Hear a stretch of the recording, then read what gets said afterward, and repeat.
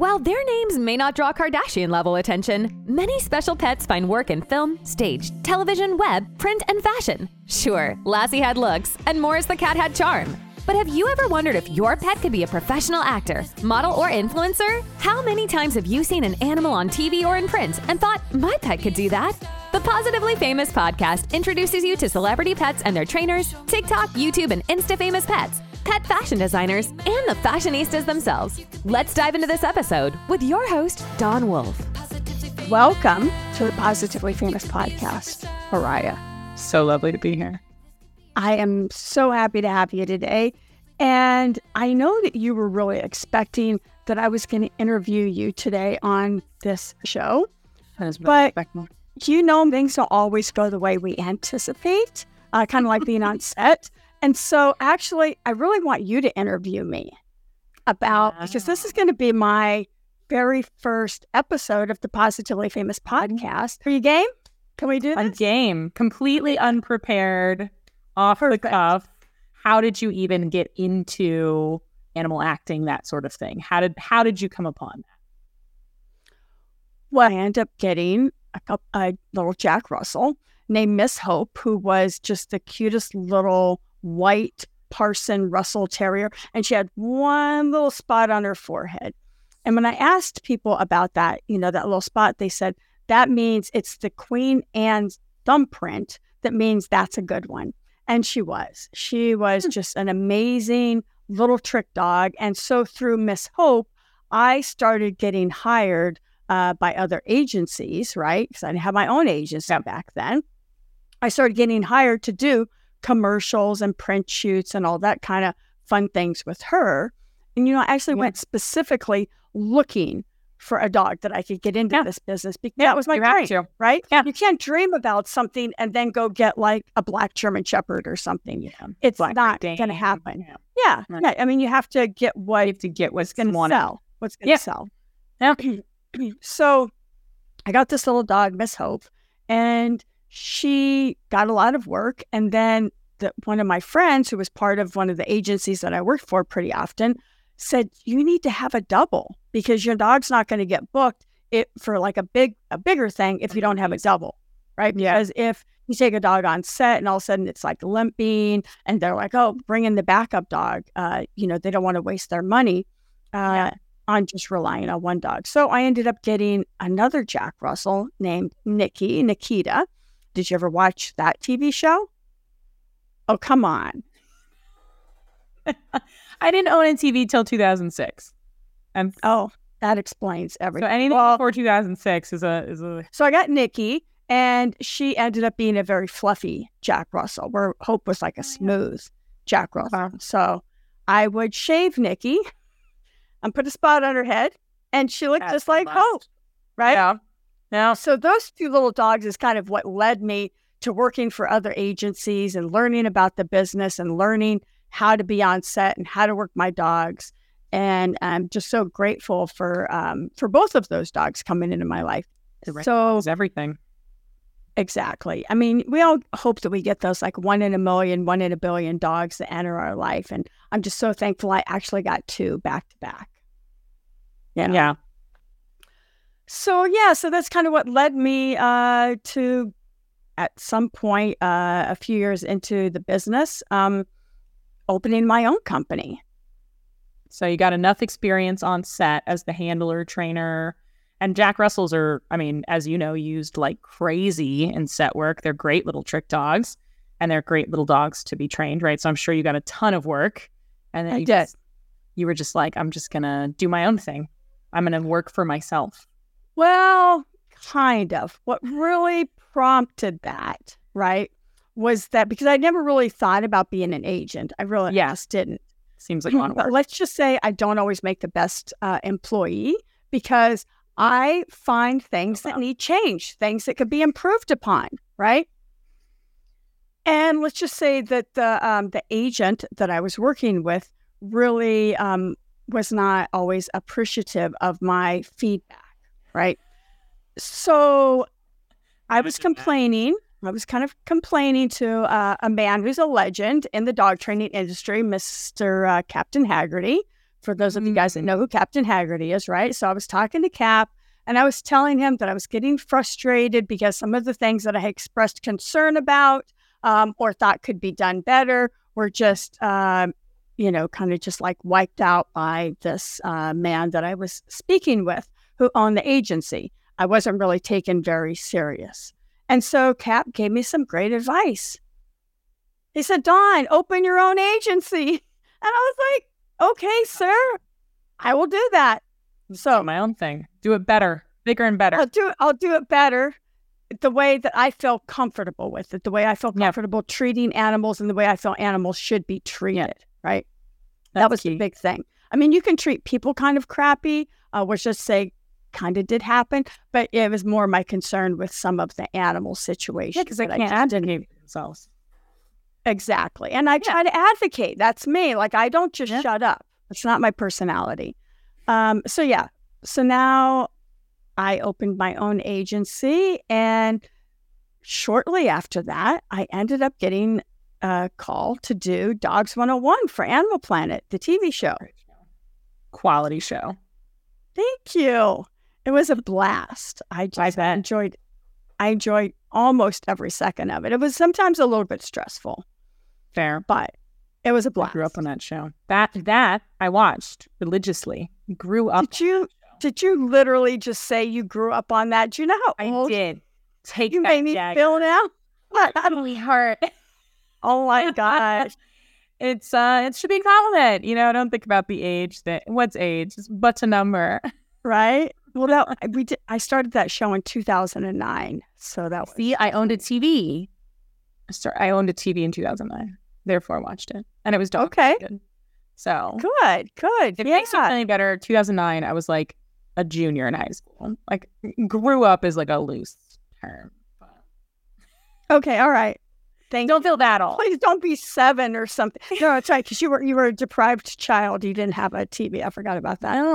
No. If I grew up, or teenager life, my teenage life, I grew up on it.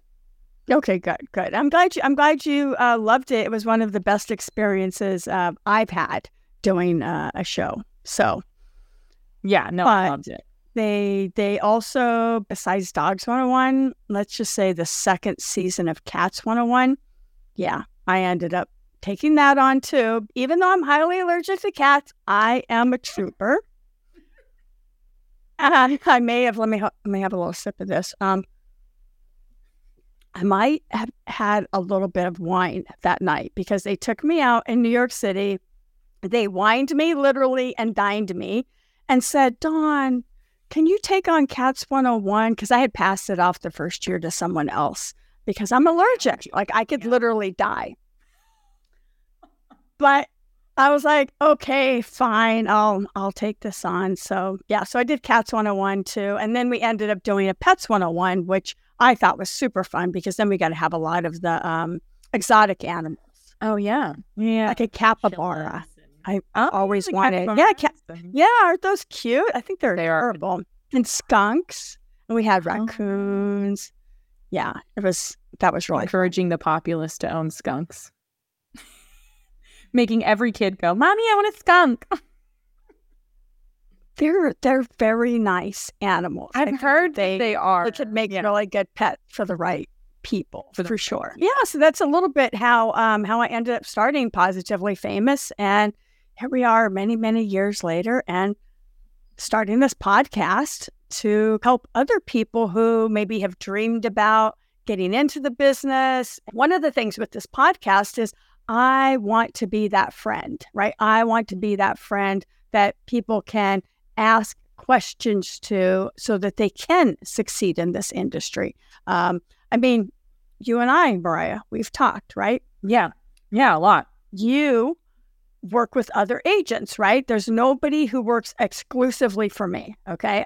My goal is that we all just work, and we work a lot, and we have a really good time doing it, and we represent whoever it is we're working for in a very professional manner, right? Yeah.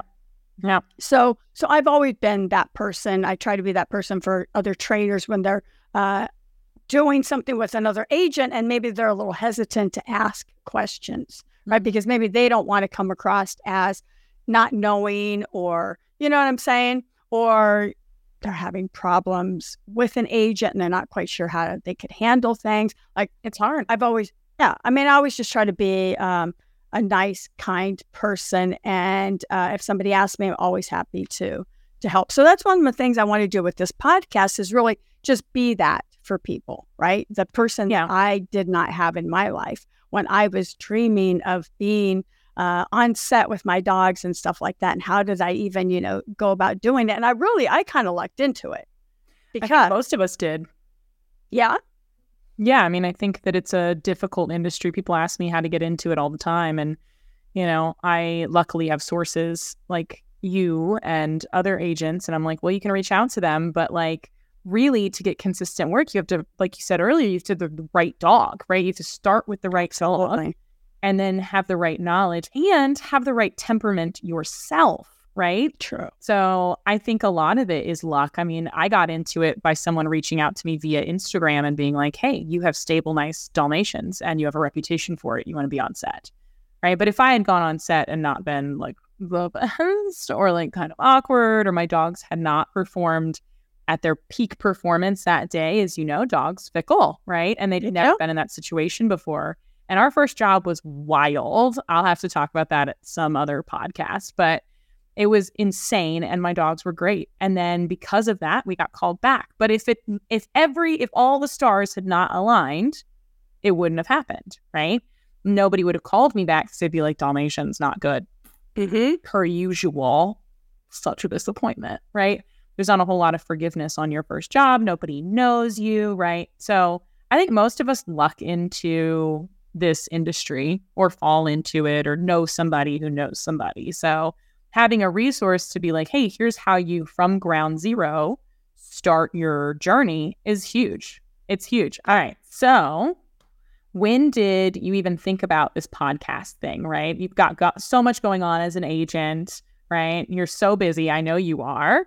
And then you came up with this idea. Well, if we go back to 2020, right, during the everybody was staying at home and staying safe and all that kind of stuff. And we had.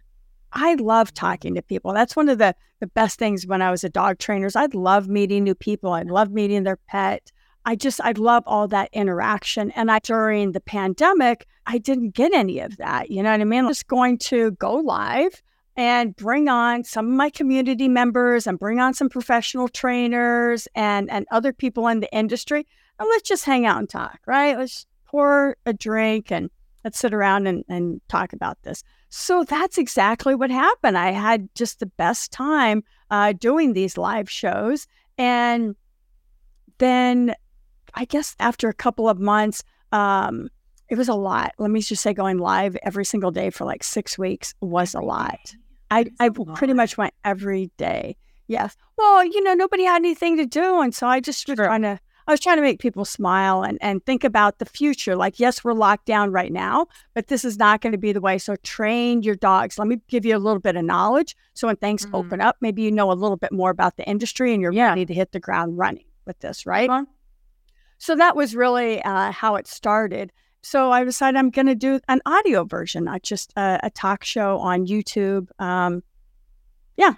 So that's kind of how it all came about.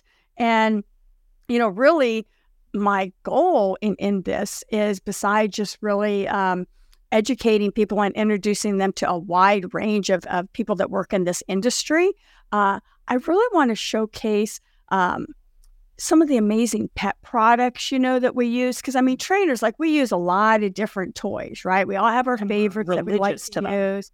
So that's really what I want the podcast to be about, is a little bit of this, a little bit of that, but all focused on really pets and training them and, whether somebody really has the right pet to go and be an animal actor. I don't want people to also get discouraged, because you can also have a really great career just having your dog be a model, right? They don't always have to do acting, sit, stay, don't move, look pretty. That's what we started doing mostly, right? Dalmatians, they're very good at ad print and high fashion. So yes, it's an easy way to start, right? Because it's low pressure. If your dog is a little bit not, you don't have like a Mark from here to here. You don't have these beautiful movement obedience, which take time, right? If you just have a sit stay and a focus, which is what I put on almost all my client dogs. So I put client dogs up for ad print, but I won't put them up for TV shows or movies because people don't keep up with stuff as much as I do. Yeah, I mean, it's a whole nother ball game once we have movement coming in. Yeah, right? It's that intimidated me. So it took me like a year to take anything with video. Anything with video, I was like, I don't know.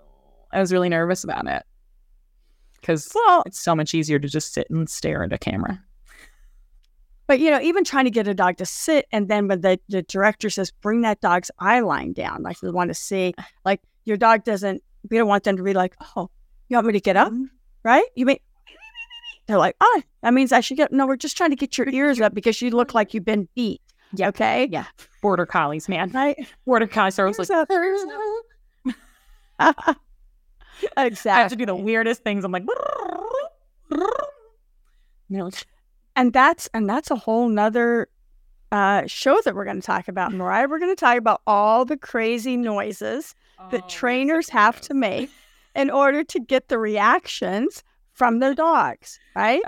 I who knew my 13 years of trombone would lead to making weird noises for dogs. Oh, my parents would be so proud of that box Stradivarius they bought me. This led to me going all these life skills all in one. And each dog is going to be different too, right? The one noise, or the bag of treats that you bring out might make one dog go like lose its mind, like a banana head, right? Yeah. And then you might go, oh, I need to just use a toy for this one. Or maybe I just need to say, oh my God, you're such a good dog and you're so amazing, right? And that's enough for that dog to get a good reaction out of them. Some dogs are just so wired. You're just like, huh? And they're like, huh? Really?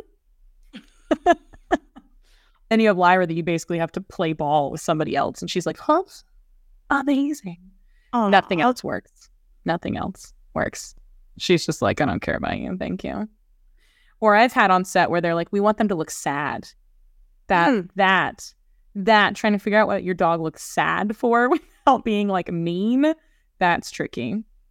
Well, so it's just a fake mean. It's not like a mean. Yeah, you're just like, what are you doing? And they're like, I used to be like, oh my God, you're such a bad dog. No. And then they're like, huh? And then you give them treats like crazy, right? Like you do that and then you feel bad and you're like, here's all of the treats. I'm so sorry. Well, maybe you feel bad. I didn't feel bad because I was able to get the performance, and all the directors and everybody's like, oh, that's so amazing. I'm like, yeah, I know what I'm doing. Expressive dogs. You need expressive dogs. Because I'm pretty sure if I said to Lyra, my Dalmatian, right, if I was like, bad girl, she'd be like, you're a bad, excuse you. Oh no, who are you talking to? I would not get the reaction. Oh my God. I'm not putting Lyra up for any sad dog parts then. No, she won't look sad. Mind.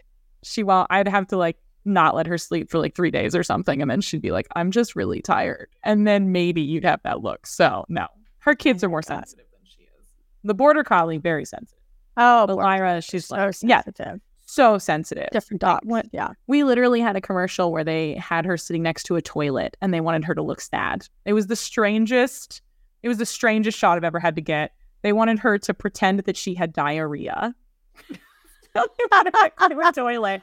And we're like, okay, now she has to look sad. I'm like, yeah, because she used the toilet. That's what happened.